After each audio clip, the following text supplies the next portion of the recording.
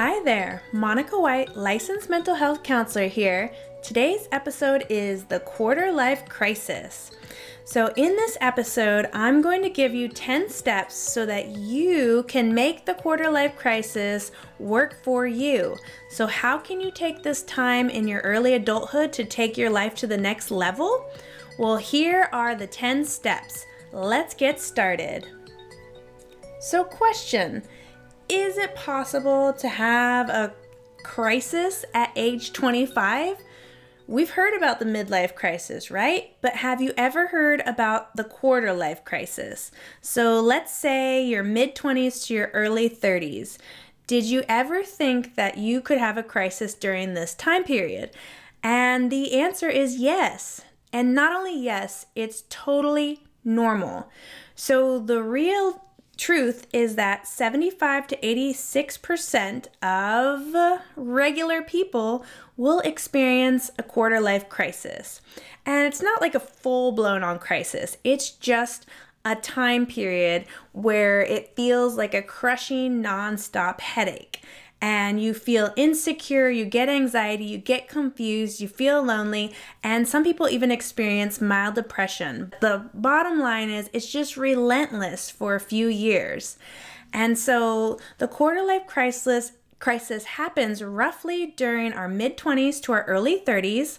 I definitely remember my quarter life crisis. It was after college and before I went to grad school. So it was a long period, a few years of my life where I did not know how to be an adult. I did not know what my purpose in life was. I didn't know who I was. I didn't even know how to take the next steps to figure out how to contribute and how to connect with the world. So it took me a few years and it wasn't very pleasant, and it felt like an eternity. So fortunately, I was able to get into grad school, and that's where I sort of flourished and found my purpose and the meaning in my life, and was able to get all the skills to keep moving forward. But my quarter life, it took a few years. I want to say it took 4 to 5 years, and during that time, it wasn't the most pleasant, fun time. So had I known the 10 steps that I'm about to give you, I might have been able to shorten the period that I spent in my quarter life. So we can take a look at what's going on during that time. So generally people in their mid-20s to early 30s are getting out of college, or they're trying to figure out what do they want to do with their life. They may be trying to go to graduate school. Maybe they didn't even go to college. Or people in general are having their first kid or their second kid, or they're rushing into marriage. Some people are even on their second marriage.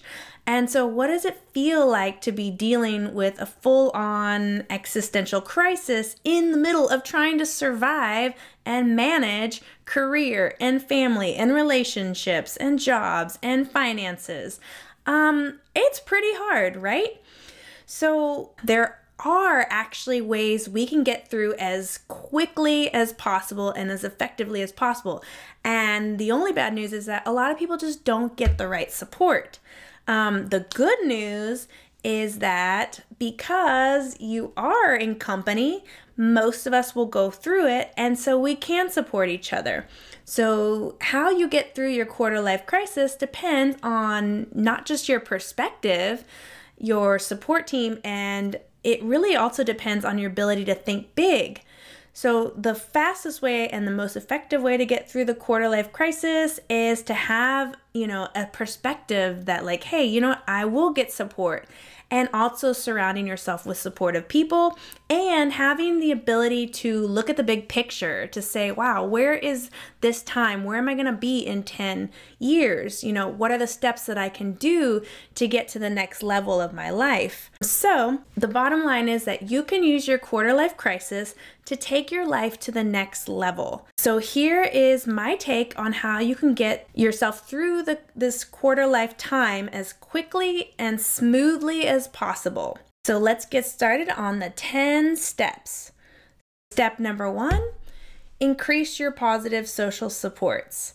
Surround yourself with people who inspire you, motivate you, and encourage you to become your best self.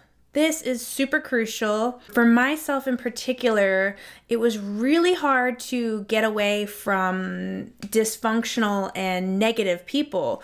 But I started going online, I started reading books, I started finding people on social media that inspired me, that motivated me, and that encouraged me to become my best self. Step number 2 is just get comfortable asking big questions, right? So usually we say, wow, big questions, philosophy, that's reserved for existential stuff. Like that doesn't really affect me. However, yes, it does. The reality is existential stuff, big questions, the big picture does affect every single one of us. And so we have to get comfortable asking these big questions such as, who am I?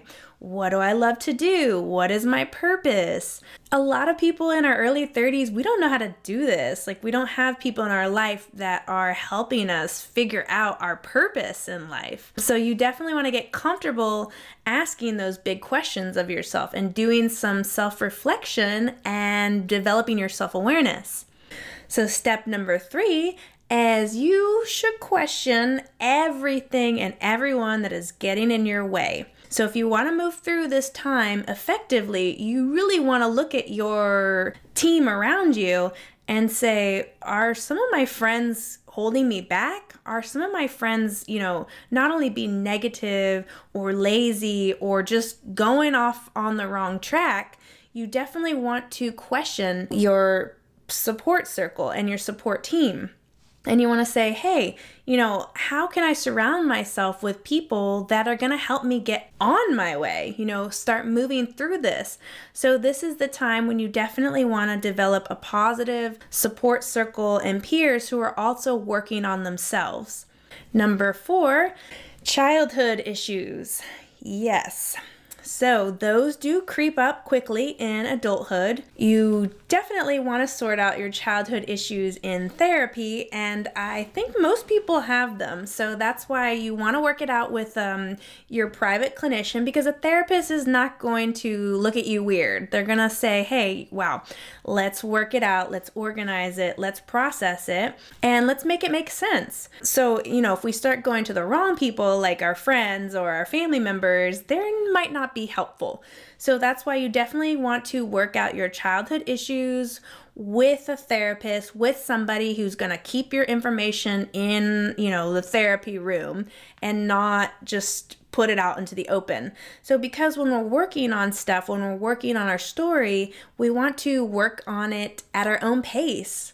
And so it's really up to you. It's your own journey and it's your own story, and it's nobody else's story. That's why it's really important to work through those issues in therapy.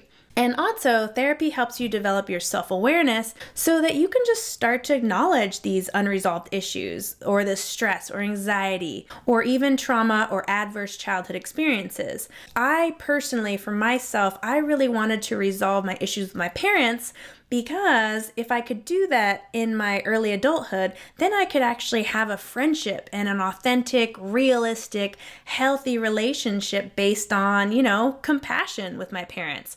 So I really wanted to have a relationship with my parents as an adult. So that's why I think number 4, childhood issues, you want to work through those effectively in therapy. And that just really helps move through that quarter life into full-on adulthood. Step number 5 is you could learn the steps to healthy relationships. And I teach this, and I really think healthy relationships are skills, and they're tangible, realistic, easy to learn skills. And the skills are interdependence. So, not codependence, being assertive, building your healthy boundaries, increasing your self-esteem, learning about coping skills for success, and developing your emotional intelligence as a quick way to develop your relationships and your life. Step number 6 is you want to focus on your education. And I say this to young adults all the time.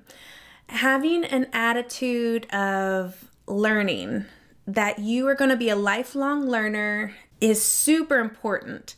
The reality is our education does not stop after high school. It doesn't stop after college. It doesn't stop after we get jobs. It doesn't stop throughout our jobs. So having an attitude that, hey, we're just going to keep learning, It's a marathon. We're going to train with the best teachers we can find. We're going to get the right positive support. We're going to get the right mentors, and we're just going to keep learning. So having an attitude of being a lifelong learner is really going to help you effectively move through this quarter life transition phase. Number 7 is getting fit. Yes. So walking, playing sports, going to strength training. Your physical fitness is very important. You want to stay active. I love sports groups. I think sports groups teach us how to build our self-esteem, how to work with people, how to, have leadership and sportsman skills. So you want to stay fit. You want to take care of yourself. And so number 7 is get fit and stay active. Step number 8 is put yourself first. Self-care is not selfish. Self-care is a lifelong routine and a healthy habit that we can develop for ourselves. So putting ourselves first is a great way to focus on who you are and who you want to be. And so if you put yourself first, it's not selfish. It's just saying, hey, I'm taking care of myself. And if you're able to take care of yourself, you're able to have enough for others. So leftover self-care for others. And that's a great way to take care of yourself, nourish yourself, and to make sure that you are able to know how to get your needs met. If you're able to get your needs met, then you're able to have healthy boundaries and you're able to help other people learn how to get their needs met as well. So step number 9 is to share. I mean, this is a childhood concept, right? But as adults, we need to contribute something. So step number 9, in order to get through the quarter life, is to start focusing on your passion and your purpose and to ask the big questions, right? So what do I love to do? What is my purpose? What can I give? What can I share? So that you can contribute your talents to your community. And that's step number 9. So you want to learn how to contribute. So now you're starting to see we're getting connected with others, we're connecting with ourselves, and we're contributing back into the community.